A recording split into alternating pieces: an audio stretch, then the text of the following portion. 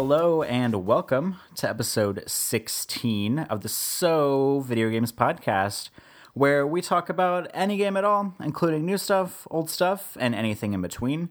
If we are playing it, we are going to be talking about it. Today, we are recording on January 22nd, 2017, not 2016, like I wrote on a receipt the other day.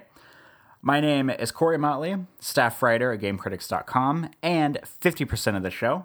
With me, as always, is Brad Galloway, editor at GameCritics.com. How are you doing, Brad?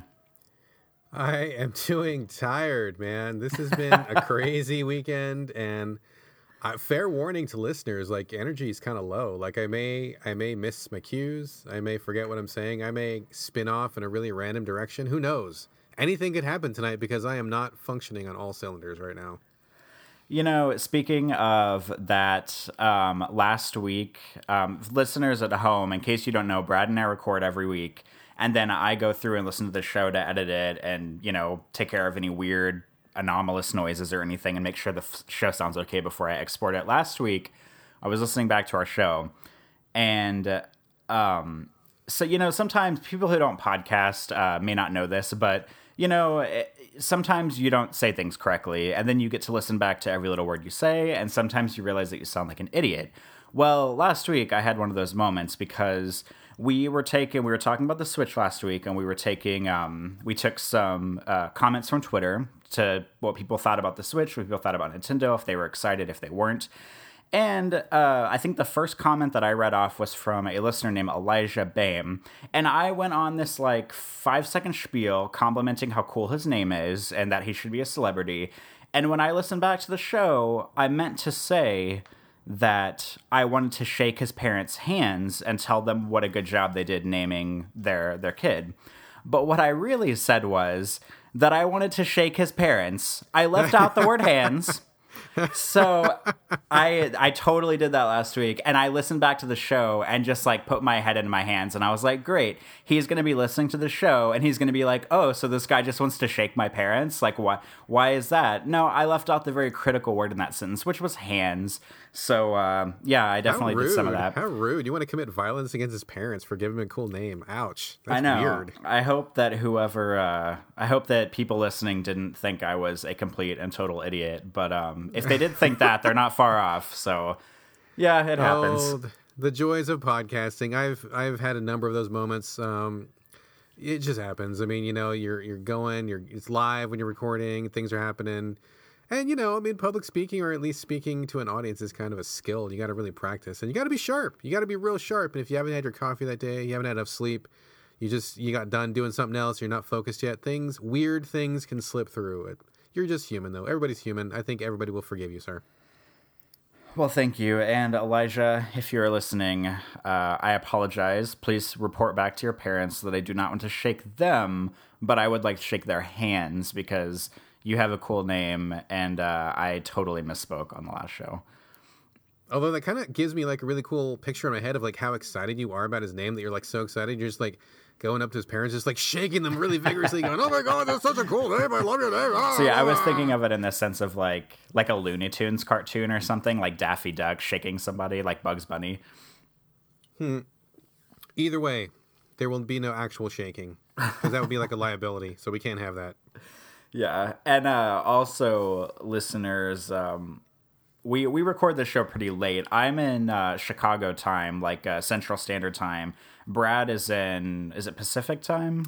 I am in Pacific, that's correct. So like 2 hours earlier than your time? Yeah, so usually we record right at 7 p.m. Pacific and 9 p.m. my time. So 9 p.m. isn't really that late for me because I'm like a super night owl most of the time, but like, you know, most people, when they think about doing a job or, you know, recording, doing public speaking and editing, they probably don't think about doing it at 9 p.m. So that is just like, it like compounds on top of the fact that like we're already tired, the fact that we're doing this at night every week. So there's that as well.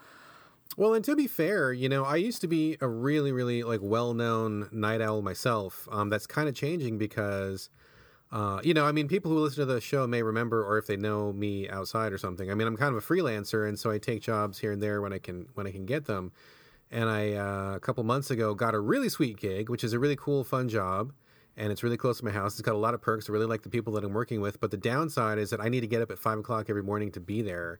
So for me, who is used to staying up until 2 or 3 at night, you cannot do that and then get up at 5 and like continue to live. So if people think it's weird that I'm getting tired at like 7 p.m., I mean, I think it's kind of weird too, and it's kind of fucked up, and I don't like it. But like getting up at 5 is not very, it's not very compatible with being a night owl. So I am losing my night owl status, I think. Hopefully that will change. I'm hoping that the schedule will change. But yeah, in the meantime, I'm tired at 7 p.m. and it's like fucking embarrassing. And that reminds me of before I quit my job early, I guess it was like almost a year ago, actually.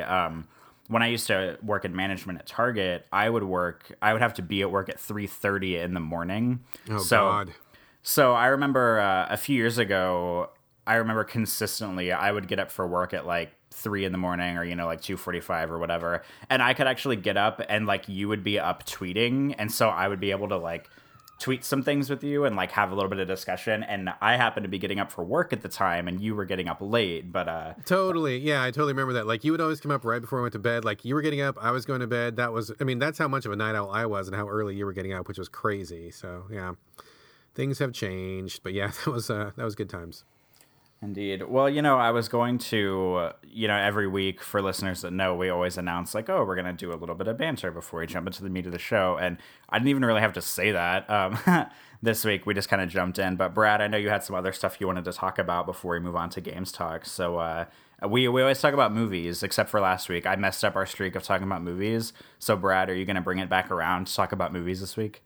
I will get us back on the movie streak, but before I do that, I just want to say up front, I'm going to be saying this for probably a while. Like, I want to do like a stock apology to listeners. We're not quite to the meat of the show yet, but when we get there, you will find out that Corey is going to be doing all of the heavy lifting this week because I'm still playing Yakuza 0 and I'm still playing Let It Die. And we talked about this last week. I'm not going to beat it into the ground, but like, I'm not done with either of those games.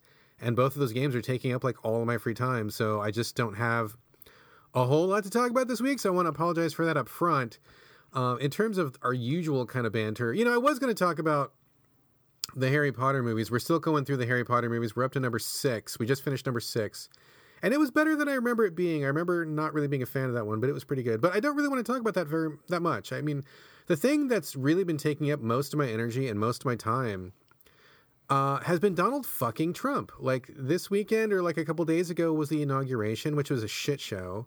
And, immediately after that was the Women's March, which was like, apparently the largest protest in U.S. history, which is amazing and awesome. But I spend a lot of time reading about Donald fucking Trump. And I hate it because I hate Donald fucking Trump. I hate this guy. He's a complete fucking jackoff. He's like a person you cannot respect under any circumstances. Pathological liar, sexist, homophobe, racist, whatever phobe, like all that stuff. It's embarrassing to me that he is the president of the country. I still don't think fairly. I mean, I guess apparently we're moving on from that. I don't think we should have let it go so quick. I think that we should have continued the investigation.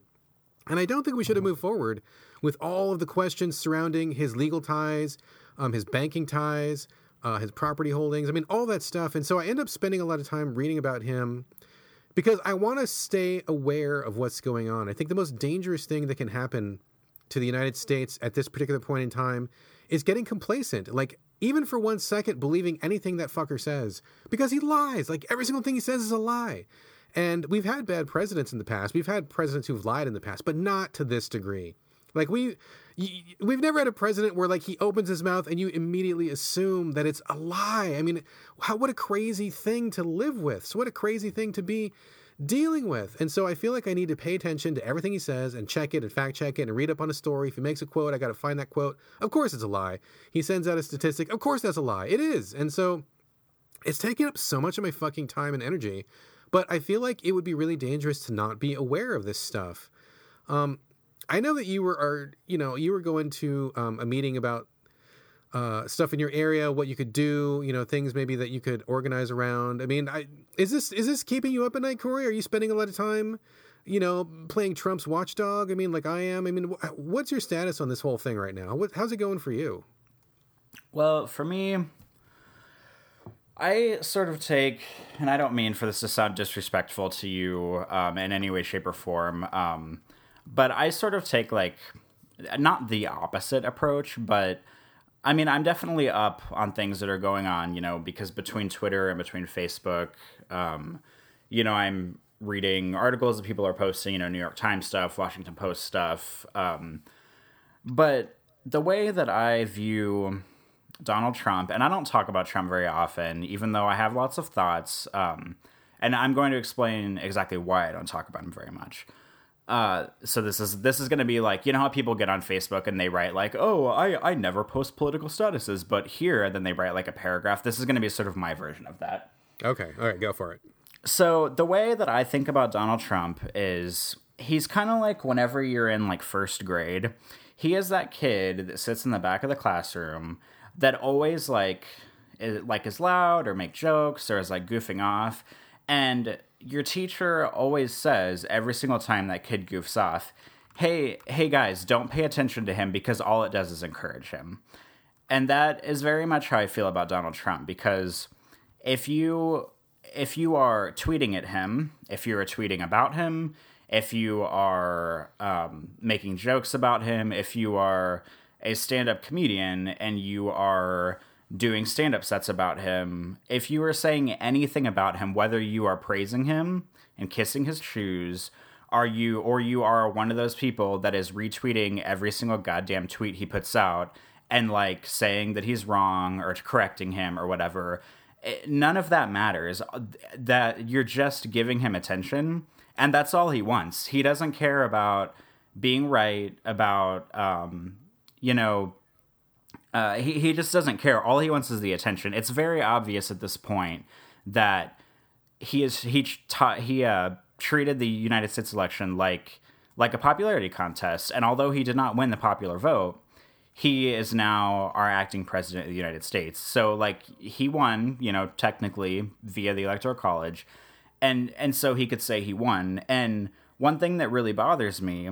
And Brad, I know you do this, so I'm not trying to be mean, but one thing that bothers me is people who spend a lot of time on social media, like calling him out on lying, and there's a shitload of people that just retweet every single tweet of his, and then they have to have some like witty response or some funny response or some like, oh, you're wrong, or oh, here, I'm going to link to an article that says you're wrong or whatever. And like, that's all well and good, because I believe that challenging those in power, whether you respect them or not, is basically like the hallmark of this country. That's like what, the democratic process is.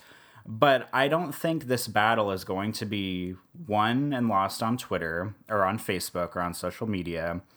I think that, for better or for worse, it's going to be won through our elected officials, through the House of Representatives, through the Senate, through calling your local people, through maybe protesting, as we saw yesterday.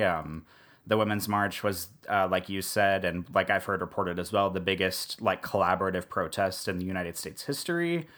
I'm just really tired. Like, I can't even check my Twitter feed anymore because I'm so tired of opening it up and seeing every single person tweeting things to and about Donald Trump.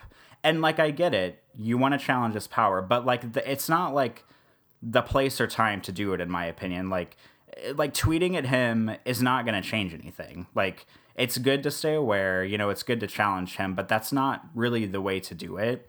And it seems like a lot of people on Twitter are just treating this as like, oh, who can, like, oh, I have to make the best joke so I can get the most retweets or I can get the most likes, or, oh, who can make this joke first, or, and it's just like stuff like that just really grates on me and really gets on my nerves. Like, people are treating it like they have to be like the first and the funniest, because on Twitter, everybody's a comedian. Like, everybody has to have the last laugh.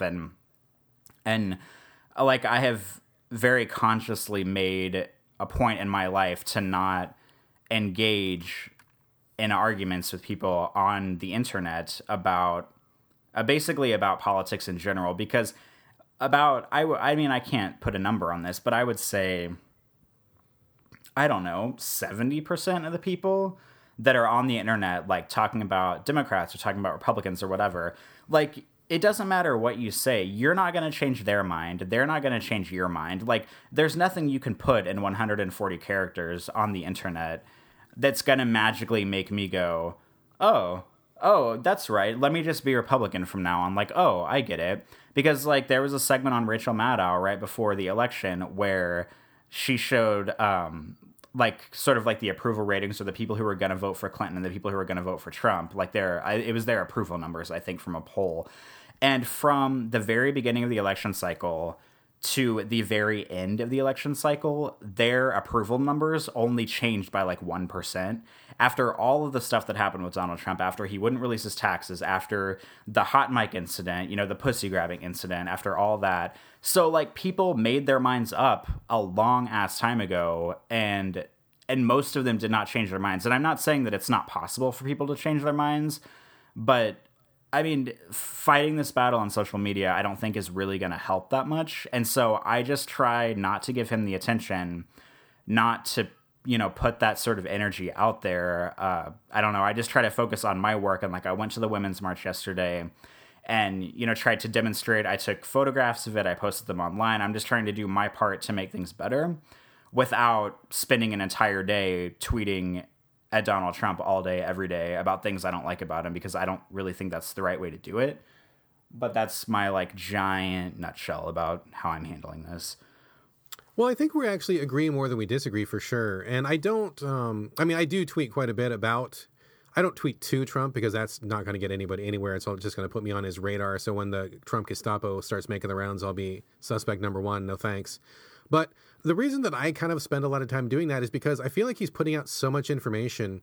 And it's ironic that he accuses so many places of being fake news, but he is like the number one purveyor of fake news. And so I feel like not to convince anybody, but to make sure that people know what he's doing, because he's not the kind of guy who's going to give a shit about how many women turned out at the Women's March. He's going to do what he's going to do. And I feel like we need to like keep an eye on that so that we can make those phone calls, so that we can go out and protest when something happens. So we're aware of what he's doing when we're not watching. I mean, I think that he tries to distract people from what he's actually doing. And so by keeping awareness high, by, every time I see a good article about some bullshit he's trying to pull, some new law he's trying to pass without anybody noticing or anything like that, just to keep awareness up. So that's kind of what I'm more about doing, not really about making jokes or like trying to get back at him or anything. And I don't think that anybody's going to have their minds changed by whatever meme is posted on Twitter. So I think we kind of agree on that. And I mean, I also think it's also really important to publicly show, like, in lieu of actually going to a march every single day, which wouldn't be possible, by being someone who's visible on Twitter and by saying, I don't respect this guy, I don't trust this guy, by putting myself out as someone who is anti-Trump, that will kind of give some energy to other people to say, oh, we've got a circle of people who are standing together against what he's trying to pull. So, kind of like a virtual march or rally, I guess, in a small bit every day, kind of an abstract concept, but something that I think is worth doing. I just don't ever want things to be like, oh, I'm so tired of this, whatever, and we forget about it, and then Trump just goes crazy, him and all his cronies in the White House. It's a really bad scene. It's a bad scene whichever way you want to do it, and it's terrible. So anyway, we talked like way more about that than I planned to, and sorry for people who come to this podcast for non-political talk. It's going to be unavoidable. I mean, the next 4 years are going to be a nightmare, so it's going to be coming up, but we are here to talk about games. So we should probably get to that. But yeah, that was really eating up most of my time and energy this weekend, which is probably another reason why I don't have a lot of games to talk about. So again, apologies, folks. Corey, did you want to throw some banter in, or do you feel like that did that take up your banter portion? I mean, that's probably good, considering I just spent like 10 minutes, talking about the election and stuff.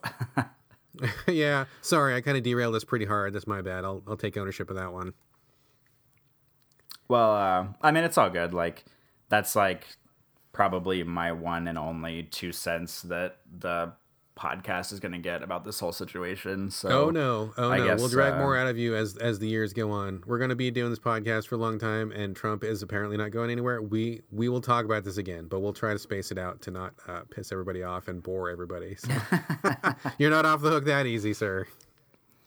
Well, we'll see. We'll see how I feel about it. But like I said, I don't really want. I know that he's not listening to our podcast, and probably I would certainly think that nobody that supports him is listening to the podcast, but either way, like I just don't want to give him the attention. I don't want to, the less his name comes out of my mouth, the better like my life is, I think. So, I mean, that's kind of how I feel about it. I hear you. Well, anyway, apologies to everybody for doing such a heavy political derail. My bad. But I think we should probably get the show back on track. What do you say, sir? I think so too. So what? There's no time like the present to jump into what we've been playing. So tell me about the other than I'm not allowing you to talk about Let It Die or about Yakuza. So tell me about other stuff you've been playing. No worries. I don't want to talk about those things either.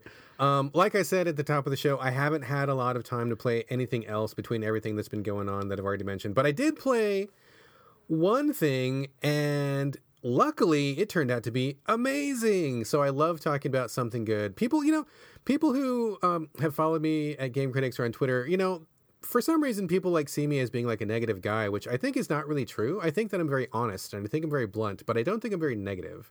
And I love to talk about good stuff when I find good stuff. I love sharing information on something that's really, really wonderful or really worth playing. And that's what I'm doing this week. I am saying nothing but sweet things about Box Boy on 3DS. And in fact, we haven't really talked a lot about 3DS lately, but I'm going to talk about it right here and now. Box Boy came out in 2015, developed by HAL Laboratories, who I believe are also the guys that do the Kirby games, and I think they do some other puzzle games. I think of them as being a pretty high-quality studio in my mind. And I know that a lot of people were pretty high on Box Boy when it came out, but I didn't get around to it at the time. I mean, I heard the name. I think I saw a couple pictures. I'm like, okay, I'll remember this for later, and then it kind of just fell off the radar, whatever. And it just so happened that I needed to play something, and it was like 3DS was what I was looking for. 3DS was the thing that was going to be the perfect fit for this situation. And I went down my list, and I'm like, oh yeah, Box Boy, I totally remember this from 2 years ago. Why don't we pick this up and let's try this? And it's fantastic. It's really, really fantastic. Basically, it's a very minimalist puzzling game. I mean, there's a little bit of platforming, not a lot, but there's some, but it's mostly a puzzle game. What it's about is you take control of a little box with eyes and a couple legs, and his name is actually not Box Boy, though. His name is like QBBY, which I assume is pronounced QB because he's a box, or is it like Cubby? It could be Cubby. I mean, I guess Quubby. I don't know. Well, like QB makes more sense, I guess, if he's like a cube, like a box. I mean, there's no real way to pronounce that, as far as I know. And it seems like somebody was getting cute over at HAL Labs. They must have had some kind of in-joke or something. But I guess it's QB. I'm gonna go with QB. So basically, graphics are incredibly simple. Like, I'm talking like he is literally like a square with a couple of eyeballs, just dots for eyes, right? The entire game is like black and white. There's no colors. Everything is line drawings, very, very minimalistic. But, that actually works for me. I'm a big fan of developers that can get a lot done with a little. And this is the perfect example of where you don't need like $1 jillion poured into graphics to make a game good, because it doesn't matter. This game is amazing without all of the graphics. So you take control of QB, and he's just like a box. And what he can do is he can make more boxes. So he'll kind of like squat down. Honestly, it kind of looks like he's taking a dump, and I hate to be like crude about it, but that's really what it looks like. You push a button and his eyes kind of cross and he starts shaking like he's, constipated or something. And then like he will make like a clone of himself, like a box clone, but it's attached to him. And so he'll have all these different obstacles. Like there'll be like a gap he's got to cross, right? And the gap is like 3 squares wide. It's too far for him to jump because he's a cube, and cubes suck at jumping apparently. So you push the button, he squats down, he produces these boxes, and he can produce each level gives him a different limit. So I guess it really challenges you to think how to use your boxes effectively. But like he'll squeeze out like 3 boxes in a line, and you can control which way they come, because when they come out of him, it'll come out like the top or the right side or left side. You decide which side the box comes out of. And then after that, you can choose where the next box comes out of. So like if the first box comes out on top of you, like on top of your head, that locks into place, and then the next box can go to the right, the top, or the left of that box. So if you I know this is kind of confusing, I apologize for that, but if you follow that logic, you can eventually make different shapes based on where you make those boxes come out of his body. So you can make like an S shape, you can make like a C shape. I mean, you can make like all kinds of different shapes, a straight line, whatever, depending on whatever the situation calls for. And so each level is just about him getting to these little areas, whether it's a gap he's got to cross, he's got to climb up a really tall ledge, he's got to safely descend into a pit or something like that, and just producing these boxes in different shapes to get him to where he needs to go. Super, super simple, super simple. But the developers do a fantastic job with it. Like, it starts out very easy. You're going to blow through the first level, no problem. But when you get to the second and third worlds, they get a little trickier, and you have to really think about like which shape those boxes need to be. And then once those are the right shape, you can also detach them from your body, so you can like make the boxes, then drop them off, and then leave them there, and then come back, or like climb on top of them, or you can, like I said earlier, make a bridge, or you can make stairs, or all these kind of things. And it's all just about the way you manipulate these boxes. Very simple, very basic, but the developers have really thought about all the different permutations of how to use these boxes. In fact, it kind of reminds me of The Witness. I didn't play The Witness, but I heard like way more about The Witness than I ever wanted to hear. That was the puzzler from Jonathan Blow, where apparently he takes some line puzzles and does like every single possible thing with a line puzzle that you can do. I feel like that's kind of what Box Boy is. Like, they take these boxes and they do like everything you can think of to do with a box. And it's just, it never gets old. It never gets stale. Every level is like a new challenge. And I just think it's so incredibly clever what they do. I mean, and sometimes I'll be looking at this level and I'm just like stuck. And I know that there's only so many things I can do, right? So it's all about like applying logic and thinking about what Box Boy can do. And I mean, it never seems like it's really difficult or challenging, but you can get stuck sometimes. And then when you finally figure it out, you're like, oh man, I should have seen that. Or like, it's so simple. Like, why didn't I think of that? Like, it's one of those games where you feel kind of dumb at first if you get stuck, but then like once you figure it out, you're like, oh yeah, that was really good. Like, you don't feel cheated at all. You just feel like you finally had like this breakthrough, and it's a really positive feeling. So I mean, that's basically all there is to say about it. I mean, it's just wonderful, wonderful little box puzzles.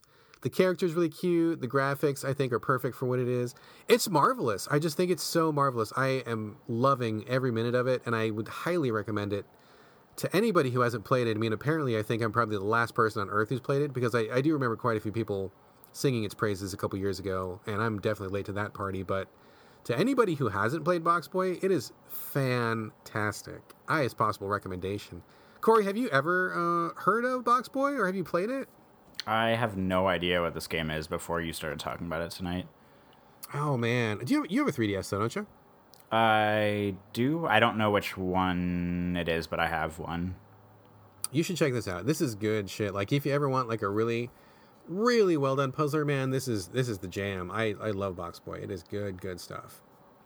Does it use the touch screen in any interesting ways? Not so far. It's just the D-pad and a couple of buttons, so you don't even really need to have it on the 3DS. I mean, maybe that changes as the game goes on. I'm not done with it yet, but I mean, so far, you don't even need the second screen. Like, it's just a very straightforward. It's just kind of masterfully crafted. Like, they don't put any bullshit in this game. Like, there's nothing that doesn't belong there. Like, it's minimal, but everything that's there is necessary. Like, everything that's there really adds to the total package. Oh man, it's just like masterclass in puzzle design. I love it so much. It's so good. I'm trying to think of really bad puns while you're talking about this. Like, oh, do you think they unpack everything they could for the game, or are you ready to box up this game and put it on the shelf? Yeah, please fire me.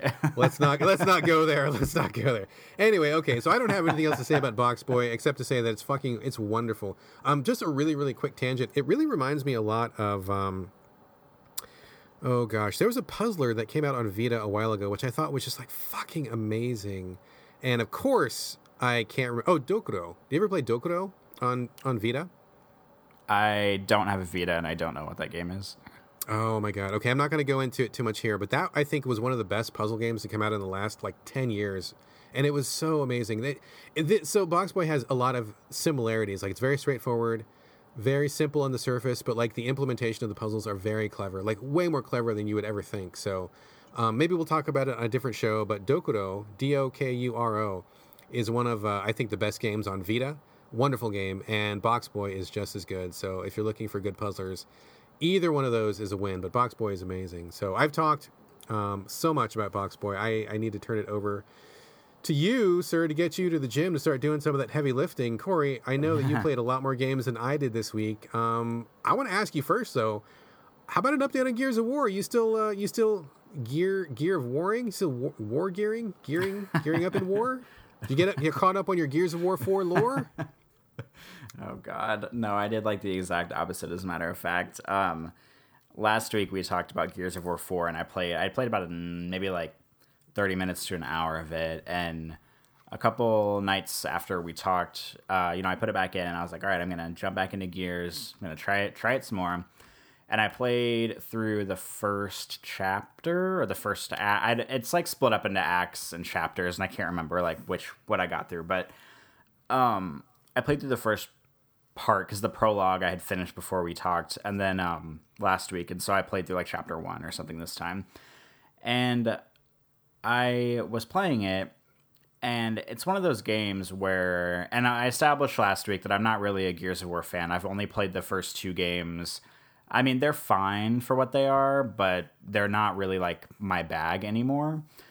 And the whole time I was playing the opening chapters of Gears of War 4, all I could think about was playing like something better, like a better cover shooter.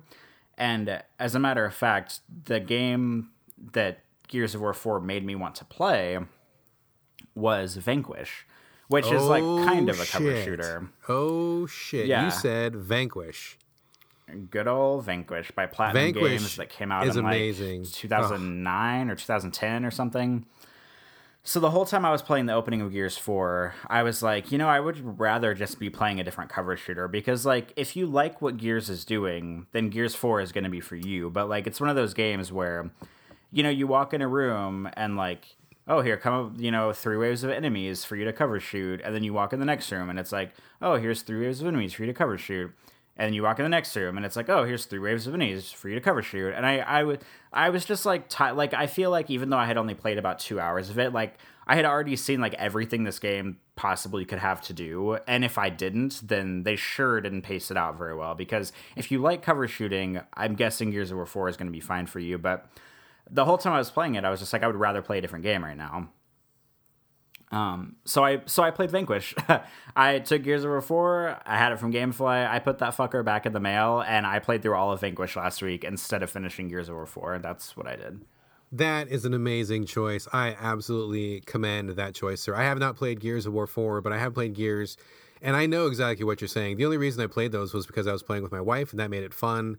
If I had to play those on my own, I don't think I would have ever finished a single one. But Vanquish is the fucking shit, dude. That game is amazing. I think it's probably one of Platinum's best games. They kind of peaked a little early with that one, but I want to know all about it. And I am sure, I guarantee that there are some people listening to this podcast who don't even know what Vanquish is or probably have never heard of it. So please shed some light, sir. Well, Vanquish is a third-person shooter by Platinum Games. Platinum Games is known for Bayonetta and Metal Gear Rising, and they're also doing Nier Automata, which we talked about a couple of weeks ago, which is out later this year. Vanquish is a third-person shooter where the United States has made a 51st state. I think it's called Providence, and it's in space, so it's a space shooter. Not like I'm flying around and shooting in space. It's like I'm on this machine state in space. You play as a guy named Sam Gideon, who's like your total typical like white guy bro with brown hair protagonist, like 90% of other shooter protagonists. And he has this suit, this special suit. He's kind of like Iron Man in a way. Like he has this suit that's made by DARPA. It's this really cool white suit, and he can slow down time with it, and he can like use like jet boosters in the suit to like glide along the ground really quickly so he can like blast from place to place.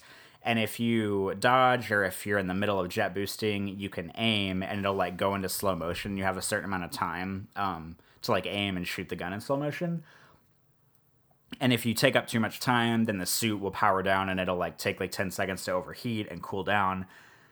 But I mean, really, like the name of the game for Vanquish is like shooting robots. It's like a robot shooting cover shooter. It doesn't have to be a cover shootery though, because Gears, like, for the most part, you have to stay in cover because you'll die if you get shot like 5 times. But Vanquish, like, you can be like blasting your way around the battle arenas and, you know, going into slow motion and being ridiculous. And the gun changing animations make me really happy because the gun that Sam Gideon has is just like a little, it's kind of just like the trigger. And when you switch guns, it like the gun like folds back into itself and then like unfolds into a new gun. And it's just like super cool. It's so beautiful. Like, this game came out, I can't remember, I think it was like 2009 or 2010, but like I played it on my 360 again, and it is so beautiful. Like, the color palette is not brown and dingy like most third-person shooters. It's like white and like super crisp, and like everything is sort of like overexposed, and like most of the surfaces on the planet, or the state, not the planet, the state are white, and like his suit is white, and just the stuff that his suit does. Like, anytime he does, he rolls to the side, there's like an evasive roll you can do. He like stands up and he has these like clips on his thighs, and they like clip back into place because they unhinge for him to roll, and they hinge back, and like the grenades on his belt like shake independently from his body. And the stuff sounds so basic, but it's like little things like this in video games just make me really excited, like little details like that. And it's just super cool. Like, am I leaving anything out that I haven't mentioned yet that's cool that you can think of, Brad? I mean, everything you said is totally cool, and it's like, I mean, I love Vanquish so much. Like, all I can, like, it stupefies me how much I love Vanquish. Like, all I can say is like, oh my god, it's the best. I can't think of anything else to say except for it's so fucking cool. But like, everything you said is great. I mean, the fast action, the kinetic feeling of just like zipping around the battlefield. I'm trying to think of some game that's really done better than that, and I can't think of anything that's done it better. I mean, zipping around, flipping, slowing time. I mean, it's so action packed and so fast, and it's so, oh man, it just gets you in the moment. It's so great. I can't believe they haven't remastered it for PS4. I would totally love to play that again. I mean, I may even dig out my 360 copy once we're done with this podcast, because man, you're getting me kind of fired up to play it again. But it's way past due to get remastered, and I think it's some of Platinum's best work. I'm surprised it hasn't garnered a bigger fan base, honestly. Why do you think that is, Corey? Any idea? I don't know. I feel like the people that have played Vanquish, I feel like they really love it. But I have a feeling that just like not enough people played this game, because on the surface, it's like, I mean, it really is just like a third-person shooter. Like, other than the time slowing mechanic and like the little jet boosting around the arenas mechanic, there's not really a whole lot that really like sets this game apart from other shooters. Like, the story is really stupid. Like, the dialogue is mostly dumb, but a lot of it made me laugh this time around. Like, I think the first time I played it, I took for granted how funny a lot of the dialogue is, because it's very like B movie, like stupid but funny dialogue. And I don't know, I just feel like nobody played it, maybe. I don't know. Yeah, it's interesting because I see a lot of people who really have a praise for what is it, Metal Gear? What is that stupid one where Raiden was the main character in that one, like Revengeance or whatever it was? Yeah, I thought that game was terrible. I didn't like that game at all, and I thought that game, not Platinum's best. I didn't like very much of it. And it's weird to me that I see so many people celebrating Revengeance or Metal Gear Rising or whatever the fuck its title is, when I'm like, dude, like, this is like, it's like Vanquish, but it's ruined. Like, go back to Vanquish, because Vanquish was like when it was done properly. Like, it blows me away that more people like that. I mean, obviously, maybe there's more fans of Metal Gear, so maybe more people played that, and that's why they like it better.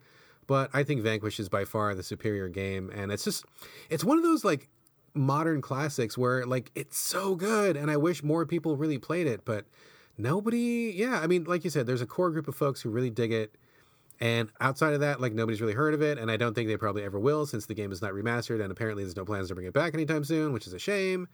But man, such an amazing game. I'm really glad, because when you had this in your email to me before the show, when I was writing up the script and I saw Vanquish on there, I was like, oh my god, if Corey doesn't like Vanquish, we're gonna have to fucking throw down. It's gonna be words, man. So I'm really glad that you like it, because that means that I picked the right co-host. So everything is fine now. We're all good. Well, and to be fair, it was my second time playing it, because I played it back when it came out, and there's like not a chance that I would play it again if I didn't like it. But one thing that I forgot to mention too about it that I really like is, despite the fact that most of the game is just like shooting in these big arenas and a little bit of cover shooting, The level design in this game is really, it keeps things fresh constantly. Like that's kind of, I guess, what keeps the game fresh is its level design, because, it opens and pretty much just like, you take a quarter to a battle arena, you like fight a bunch of robots. Maybe there's like a giant, like ridiculous boss fight in true Platinum style. And then after that, you're like escorting this like giant truck down this like really dark hallway, and there's these really awesome like squid looking like robot monsters that come after you. And there's a part where you're in where there's like no gravity, and your like big boots like keep you like suction to the ground, and instead of like moving around the environment, the room you're in is like circular, and like the room like spins around. It's hard to explain. Like the room moves and it's like less about you moving and more about the room itself moving. And it's kind of like, if I had to, I remember thinking this back in the day when I played it, but if I had to equate it to an older game, it's pretty much like, in my opinion, like a spiritual successor to Zone of the Enders. What do you think about that? Interesting.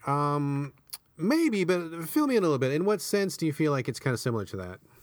I think it's similar. Like if Zone of the Enders were a shooter on the ground instead of a like shooter where you fly around, I feel like that like it captures the essence of like how quick and how frantic fighting is, because Zone of the Enders is very much like you like flying around and like boosting left to right and up and down and like doing spins to evade bullets and just kind of like flying your ass off to get around. And I feel like Platinum sort of like takes that aerial combat and puts it on the ground in a way that feels very similar to how I felt when I played Zone of the Enders. Okay, yes. If that is what you're saying, then I absolutely agree. If we're talking about Zone of the Enders 2, because number 1 is crap, but Zone of the Enders 2 was amazing. So yes, flying around in that mech, like you said, frantically, zipping back and forth, dudes all around you, really managing your combat space. Yeah, that same energy, that same kinetic feeling is absolutely in Vanquish, and it's really high energy, really high impact. And I loved Zone of the Enders 2, and I love Vanquish 2. Those things definitely have that in common. That's a pretty good call. Agreed.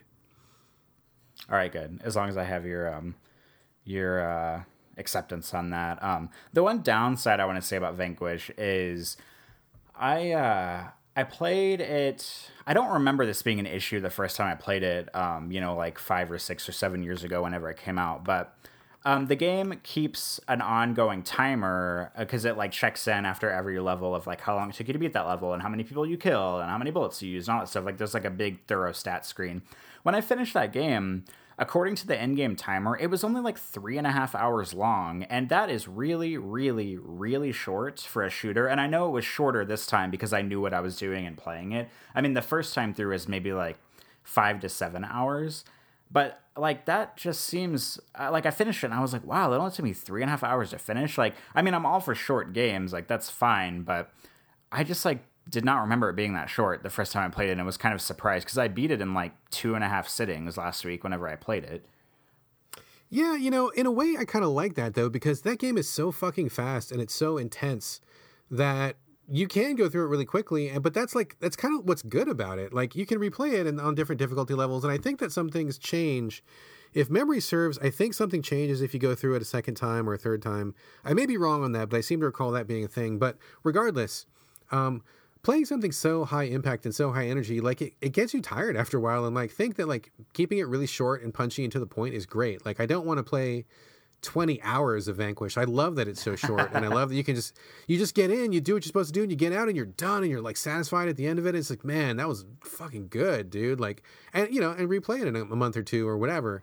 I think that's not a problem. I mean, especially now because I really cherish really compact and to the point games more than I did in the past. So I don't see that as a problem, and especially for a game that's as quick as this one is, I think that's okay. I'm all right in this instance. Well, and the good news, I guess, on top of that is because it's so old and it's short, that if anybody's listening to the show and thinks, oh, maybe I should check that out, or maybe I should go pick this up, like, you can probably go to your local GameStop or Amazon or whatever game store you like to shop at. It's probably like $10 on the shelf used right now. Like, this game cannot be... Maybe $10. Yeah. I mean, unless it's one of those games that, like, you can't... Because, some old games that are like this, that are, like, highly regarded, but not a lot of people talk about, like, it's kind of hard to find them, and I hope that's not the case with Vanquish. Obviously, I haven't shopped for it recently because I've owned it since it came out. But, all I'm hoping that it's cheap if you can find it used somewhere, if that's your preferred method of playing games. And if you're interested in listening, like, by all means, go buy this game and play it. Just know that it's only on the 360. They have not made it backwards compatible on Xbox One yet, which is a crime. And they have, like Brad said, they have not remastered it for Xbox One or PlayStation 4. But if you have a 360 and you want to check this game out, I highly, highly recommend it. Did it not come out on Steam? I seem to recall that it was on Steam at some point. Did it never make it to PC? Oh, it might be. I don't know. I am totally not a PC gamer, so I have not checked my bases on that. I am not either, but I seem to recall somebody saying it was on Steam. I'm not going to check right now, but I think it may also be on Steam. So probably 360 and Steam, but we'll see. Go do a search. People still have 360s laying around. It's probably on Steam, whatever. But yeah, Vanquish is amazing. If you love good action games, you have to play this one. You got to. I can't, if it's on PC too, I cannot imagine how amazing it must look on PC, because it still looks incredible on the 360 now. Like, just some of the, just like graphical things they do with boss fights and with the way the suit operates. I cannot imagine how amazing it must look on PC, because they generally look better than console games. That must be really incredible.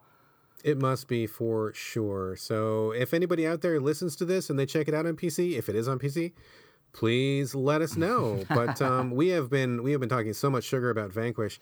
Let's move on to something else really quickly before we get too far off the rails again. Lovers in a Dangerous Spacetime, Corey. Tell me all about this.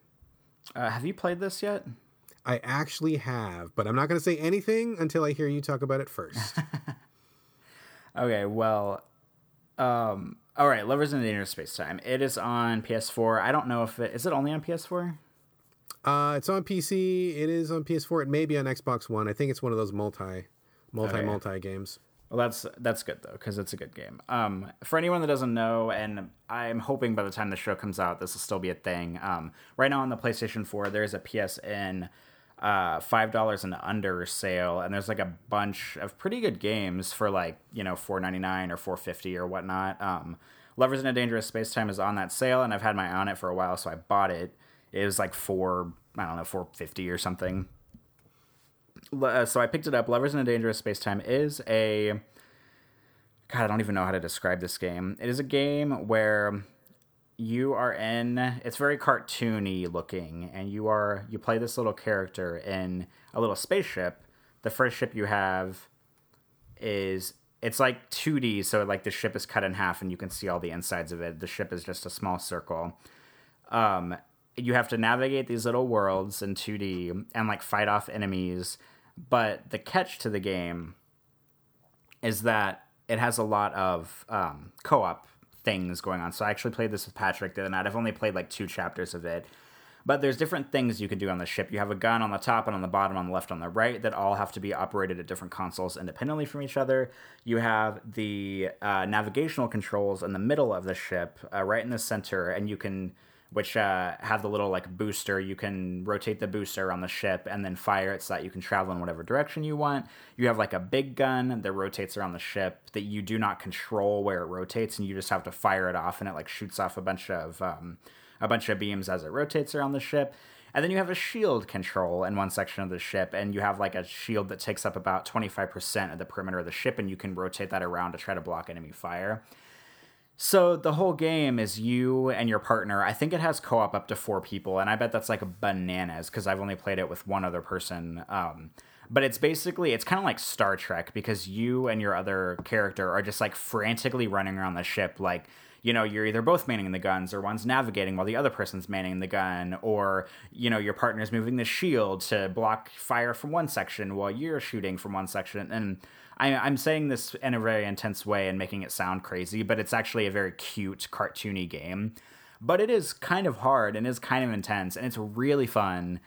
I am very much looking forward to playing more of this with Patrick, and I keep making all these really dumb Star Trek references while we're playing. Like, we were playing the other night, and I referred to Patrick as Ensign Kim from Star Trek Voyager, because I'm watching Voyager right now, and I was like, Ensign Kim, get on navigational controls and get us out of here, or something. It was so stupid, but I'm trying to be savvy with my Star Trek knowledge because I'm like lagging behind everybody from the Game Critics podcast on Star Trek like knowledge. So I'm like trying to get into it right now. But I like Lovers in a Dangerous Spacetime. I think it's really cute and it's fun. Tell me what you think about it. I dig it a lot. And before I do get further into this, I do want to say that you're not lagging behind me in Star Trek knowledge on the Game Critics podcast, because although I do enjoy Star Trek, I am not a Trekkie by any stretch of the imagination. Like whenever somebody says, "Oh, that was just like XYZ, something on episode whatever," I'm like, I don't know what you're talking about. Like I probably saw the episode. And if you explained it to me, like I probably would get what you're saying, but like I can't keep up with that. So I think I am probably dead last when it comes to Star Trek information and trivia and minutia. So you were not in last place. So take that to heart, sir. But as far as Lovers in a Dangerous Spacetime goes, I think this game is really fun. Like you said, it's a 2D space co-op game where, I mean, you can play it single player. Really weird because it just doesn't. It's clearly made for co-op, which is fine. I think as long as people are upfront about making something a co-op experience, if that's what it's intended to be and they do it well, I have no problem with that at all. So this is very clearly a co-op game. I played it originally with my wife, and we did 2-player. So like one of us would steer, kind of like what you said with Patrick. One of us would steer, one person would shoot, but then, you know, it would be like, okay, well, the wife would handle the guns and maybe like the left side cannon. I would handle like the right side cannon and then the steering, but then she would have to hold the shield. And like, you know, like one person's doing the shield, and then when you're doing the shield, then you can't fly because the other person's on a gun. And so you're constantly switching positions back and forth. It's pretty hectic, pretty crazy. And I think it does actually get pretty challenging. I think we played on the easiest mode because we wanted to have fun and not get pissed off or anything. I mean, I don't know about you, but I mean, my wife is excellent at games. Like I am in no way saying my wife sucks at games. She's awesome at games. Really, really good at games. And in fact, when it comes to shooting games, I think she's actually better than I am. But when we play together, like I want it to be fun. Like I want it to be co-op for sure. I don't want either one of us to get mad at each other or get frustrated. And so like we always usually play on the easiest mode and just, you know, we're just there to have a good time.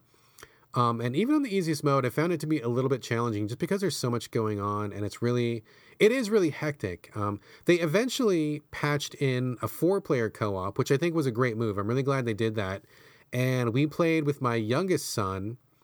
So we did 3 people out of 4, and that was really fun too. It actually gets easier with the more people because, you know, you have more hands available to man the different stations. I would like to try it 4-player. I bet it would be even easier, and like, you know, you'd have almost a full ship at that point, and so very few of the stations would be going unmanned. But it's a good game. It's a great idea. It's really unique and fun. I think it's really cute and colorful. We really enjoyed it a lot. We kind of fell off of it. We just got busy doing other things, but we always planned on coming back to it to finish it. It's still on my hard drive, as a matter of fact. So, yeah, I dig it, man. I think it's a really good game. It's been around for a while. Hopefully, people will catch it on sale, like you said. I think, it was like $4 or $5. But even if it goes for, even for $10 or even for $15, I think it would be a really great deal. I really have had nothing but good times with it. So, good pick, man. That's a fun game. I have to ask though, when you guys were playing, I mean, apart from the Ensign Kim thing, like, did you guys ever get like mad at each other? Were you getting frustrated, or was it pretty good co-op, or how did you guys do? It was good co-op, and I'm glad you asked because whenever you were talking about you and your wife playing, I meant to say that this is like one of those games that will either like let you know how compatible you are with your partner that you're playing with, or it'll like tear you apart potentially. And I have to say that Patrick and I actually did really well. Like, he did navigational controls most of the time, and I was like hauling ass back and forth with like trying to man the guns at different sections. And we had a bunch of really good parts where like I would be like running my ass off to get to a gun, and then he would just like go down. Like, I would think in my head like, oh, he needs to grab the shields, but I wouldn't say it out loud. And then he would just go down and get the shields and just know, and like rotate the shield around to like cover my ass while I'm shooting in one direction. And we did really, really well. I mean, we haven't died. The ship hasn't blown up or anything yet because the ship does have a life bar. And every level, like, you collect like magic space bunnies, which sounds ridiculous, but if you've played the game, like, you'll know what I'm talking about.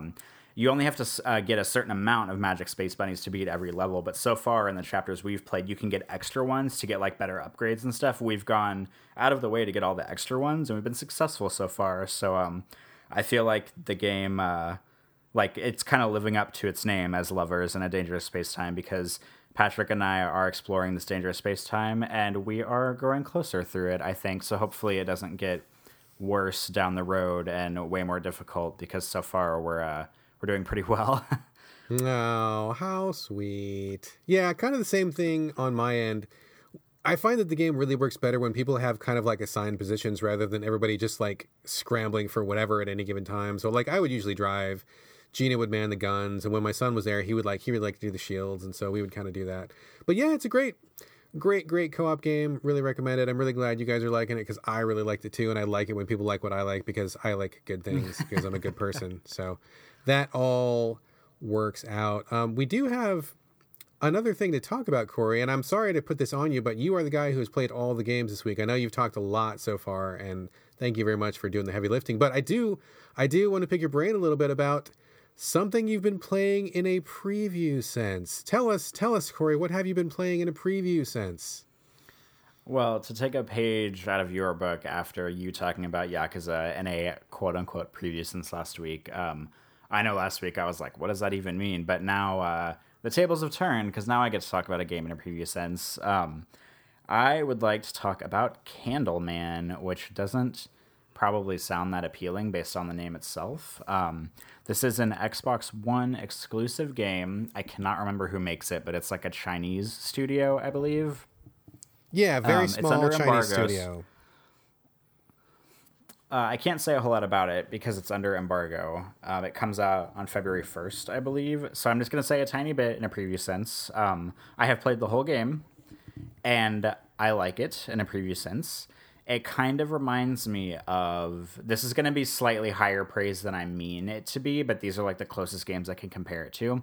It's kind of like if you took Journey and the Unfinished Swan and kind of put them together a little bit, because the game has very much like a fairy tale chapter sort of what's the word I'm looking for, like progression, and there's actually like a voiceover in the game that sort of reads through a fairy tale as you go, just like in the Unfinished Swan, but the movement and some of the graphical style kind of reminds me of Journey, but I am not going to say anything else. I mean, I guess I can say what the game is. You play as a candlestick that has legs, and you navigate these environments. It's like a 3D puzzle platformer.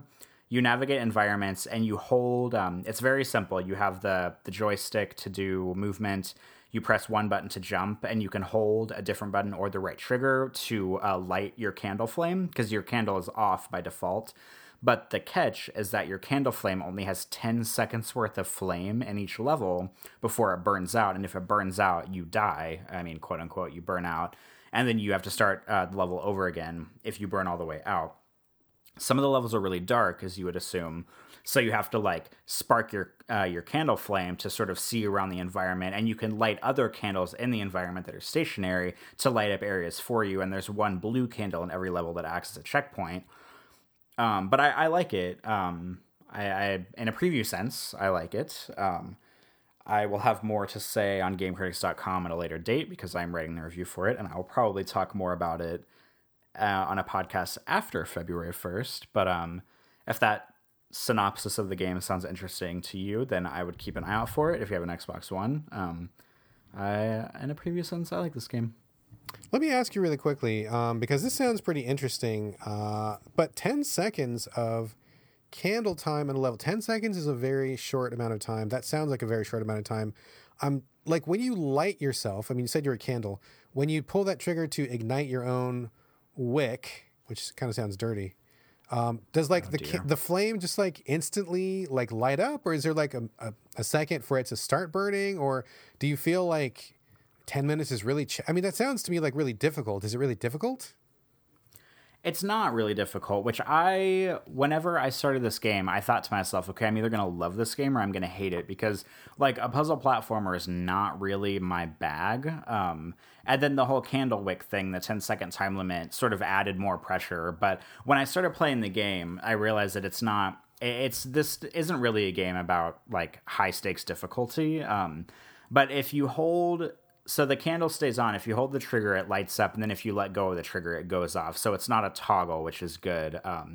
it does, like, you can just tap the trigger and it'll, like, because it lights up pretty instantaneously, but obviously if you hold the trigger for like 2 seconds, you're going to get a little more light in the surroundings because it'll be on longer. It'll be able to bounce off the walls a little bit better.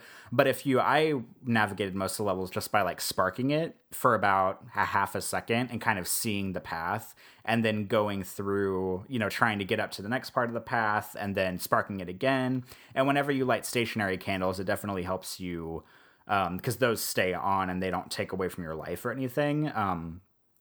Those will stay on to kind of help you navigate. The funny thing about the game is that I actually died more often from like accidentally falling off ledges while platforming than I did from I think I only burned out the candle the entire time, maybe once or twice in the whole game. So even though it sounds hard, it is not, in my opinion.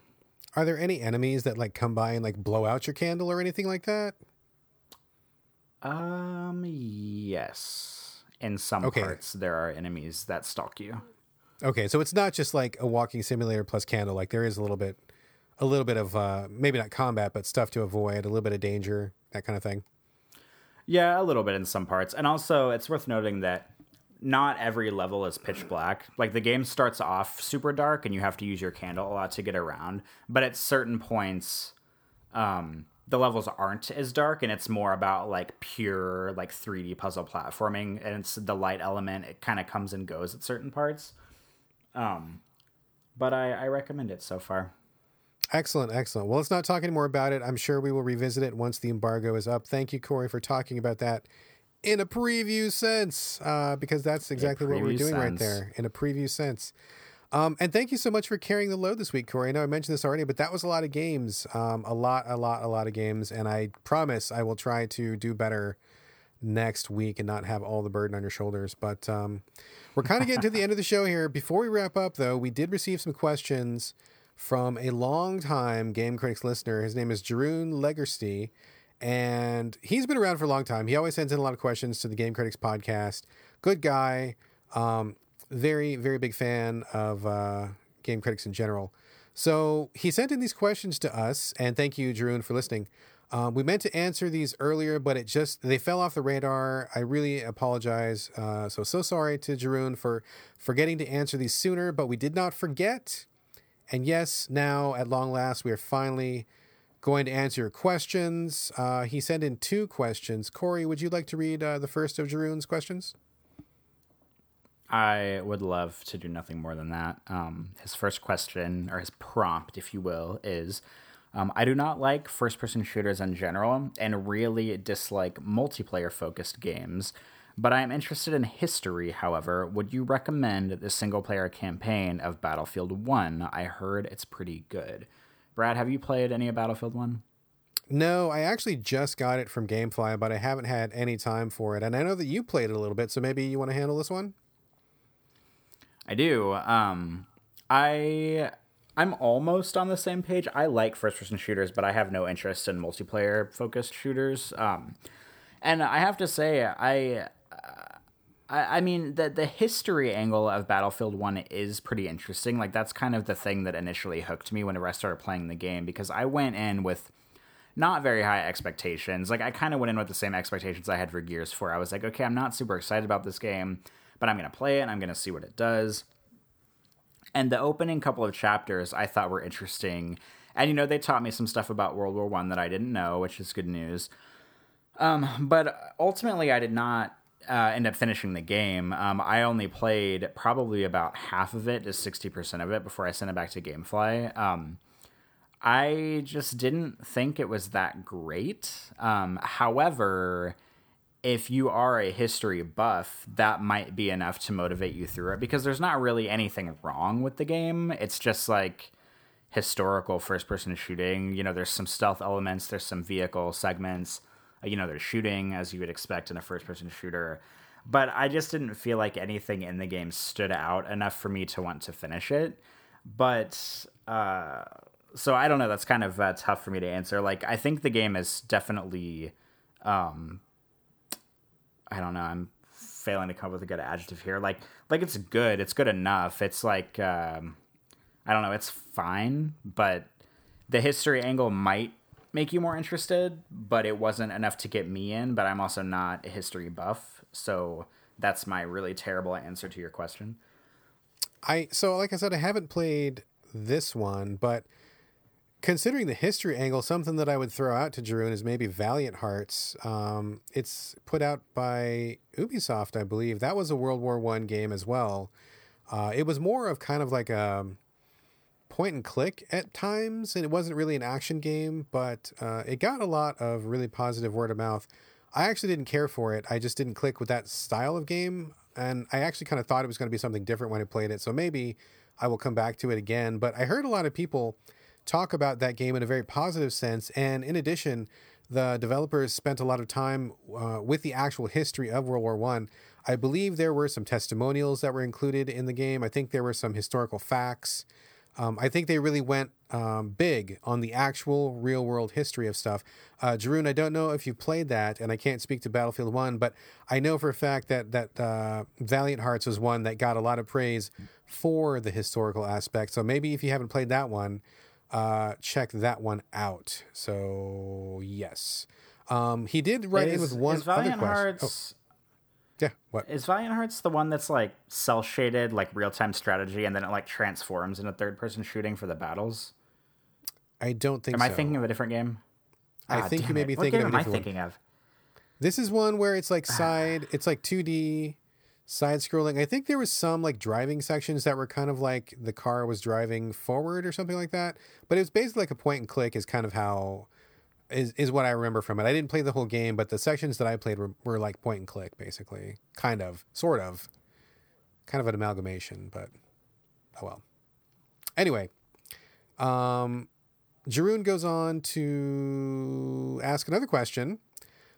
He says, Assassin's Creed 2 is the only Assassin's Creed game which I've tried and I didn't really like it. Stopped playing after a couple of hours. Thought it was... too much of fetch questing here and there, too little focus on historical things. I do, however, still love history and especially medieval stuff. Big Game of Thrones fan. Would you recommend me trying Assassin's Creed again? And if so, which games of the series is the best? Which games did you think was actually fun to play and interesting in a historical sense? Corey, any thoughts? Well, like 2 minutes ago, whenever you said, "Oh, if you're not into Battlefield, I recommended this game," I swore you were going to say Assassin's Creed 3. Why? Which one is that one? Is that the? That's like the American Revolution one. Oh, okay. Did you like that one? Did you play that one? No, I actually the only Assassin's Creed games that I've played are 1 and 2, and I feel like, and I could be wrong about this, that Assassin's Creed 2 is like the most highly regarded one in the series, maybe, because the rest of them just seem kind of copied and pasted. Like, I played a tiny bit of Black Flag, and I think like 2 or 3 games had come out between Assassin's Creed 2 and Black Flag, and whenever I played Black Flag, I remember playing it for like 30 minutes and thinking, wow, this feels exactly like Assassin's Creed 2, which came out, I don't know, like 3 or 4 years ago, and it feels like zero innovation has gone into this, so I stopped playing it. But 2, I liked 2 a lot. I feel like people think it's the best one. I might be wrong about that at this point in time, because only 55 Assassin's Creed games have come out since then. But I don't know. What do you think? I am actually not a fan of Assassin's Creed at all. I don't like any of the games. I think I played the first one and I thought it had potential. And then I played the Ezio trilogy and I didn't like those. I felt they were very repetitive. They never really delivered on the promise of the story. I'm trying to think of a better word than cock tease, but those games were like a giant cock tease, and I just did not enjoy that at all. And I kind of stopped playing after that. Like, they just were the same. This, like you said, the gameplay did not evolve enough to where I felt compelled to come back, and it felt like the story lost focus. Very fetch questy, and I'm just not a fan of the hold the button to parkour with no skill over stuff in the environment. It's really boring. So, Jeroen, I would not recommend any of the Assassin's Creed games. I don't feel like they're very faithful to history. I mean, I could be wrong on that, but from the games that I played, I felt like they were inspired by certain things, but like not really that I was taking any historical lessons away from it. However, if you do really like medieval stuff, one game that I would recommend is called Kingdom Come Deliverance. I believe that's what it's called. Have we talked about that on this show before, Corey? Yeah, because you played it at like PAX or something, and we talked about it. Like that was like our second or third show. We talked about that a really long time ago. But do you have any more updates about that game, like its release date or anything? No further updates, but I know the developers are really working hard. And the reason that I recommend Kingdom Come Deliverance is because that is very much a historical sim in many ways. I mean, there's a storyline and it's an RPG coming out from some developers in, I want to say it's Poland. I could be incorrect on that. But they've done crazy historical research on that game. They actually have a full-time historian whose only job is to make sure that the stuff that happens in that game is actually plausible in the medieval setting. They researched what the town looked like. Like the town in the game is an actual medieval town, which is, as a matter of fact, still there. A lot of those buildings are still there. I saw some photos of the buildings that they were recreating, and it was like amazing. Like they literally recreated this actual town. So when you go to play that game, like the town that you're in is a real town that actually existed back in the day. They researched like the food that was available, the clothing that was available, the armor, like everything that's in that game, with very, very few exceptions, just for playability, is actually really real. So if you're interested in historical stuff, especially medieval stuff, Jeroen, Kingdom Come Deliverance is your jam. That is like a full-on historical ass history game with or not a JRPG, but an RPG stuck on top of it. It looks great, especially if you like the sim kind of stuff. So I would say, forget Assassin's Creed. If you ask me, that series is fucking garbage. Hold off for something like Kingdom Come, or, maybe check out Valiant Hearts. Like Corey said, maybe Battlefield 1 would be worth playing. Any other recommendations, Corey? Anything historical leaping out at you off the top of your head? Not really. I'm not really into like history in video games, I don't think. But I do think it's hilarious that you're like, oh, don't play Assassin's Creed, but instead play this game that I don't know when it's coming out, that I don't really have any updates for. But I know it's going to be good because I played a build and it was pretty good. So it'll be good when it gets out here. It's coming soon. Keep your eyes out. The only thing I can think of, I mean, this is like a mixture of the two questions. I know Assassin's Creed 3 is like the Revolutionary War and not World War One. But if the Revolutionary War sounds interesting to you and you want to try to take a dip back into Assassin's Creed 3 might be the way to go, because it's like American history plus Assassin's Creed mechanics. But I haven't played Assassin's Creed 3, so I mean, I'm sure it's just more of the same Assassin's Creed stuff. But that's probably the only recommendation I can throw out. Yeah, but I think you're right, Corey, when you said that Assassin's Creed 2 is, I think, probably the highest rated game, or the one that people have the best opinion of. I know people like Black Flag a lot too, but I mean, from what I have observed, I think you're right. And if he said, Jeroen said he bounced off of AC2. If he didn't like that one, I'm guessing he's probably not cut out for Assassin's Creed, which is fine. So, I mean, I don't know, Jeroen. There you go. Those are our recommendations. Hopefully that will answer your question. Yeah, Indeed, I think that's thank it. you for writing in. Yeah, thank you very much. Absolutely, for sure. Corey? You know what I just remembered just coming out this week that I'm going to be talking a lot about next week? What is that, sir? Resident Evil 7. Ooh, when is that coming out? Tuesday. Oh, wow. And tonight we're recording on Sunday, so like 2 days. Wow, okay. We're definitely going to have to do a deep dive on that come next Sunday. Interesting. I'm not going to play that at all, but I really want to hear about it.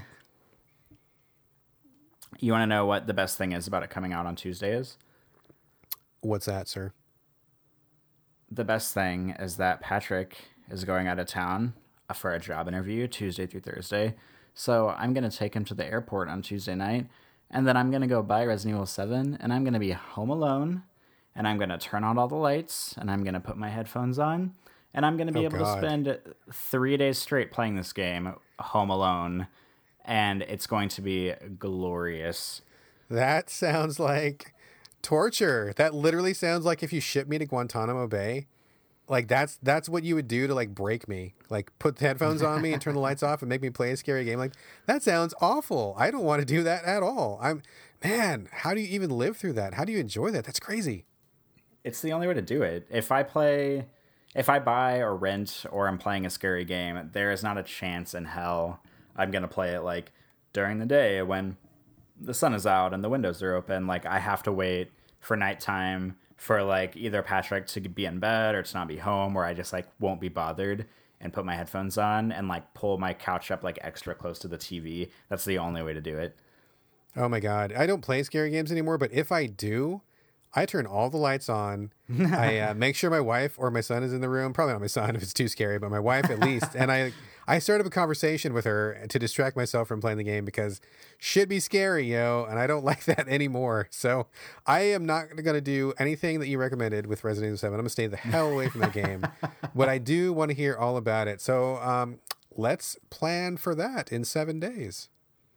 We will be talking about it. Unless I have died from like shock or like being scared or something, that might happen. So the desk in front of me is fake wood. I'm gonna knock on it a few times and hopefully I will not die from shock, because if I do, I'm gonna be home alone and nobody will know I'm dead until my like gross body smells start seeping through the walls to my neighbors. That's gross. Patrick would have like a hell of a cleanup job when he came back. Let's not wish that on Patrick. Or me. Thank you for dying. Jeez, Brad. Yeah, that too. That too. No, you can All die. right. It's okay. I just don't want Patrick to have to clean up your body.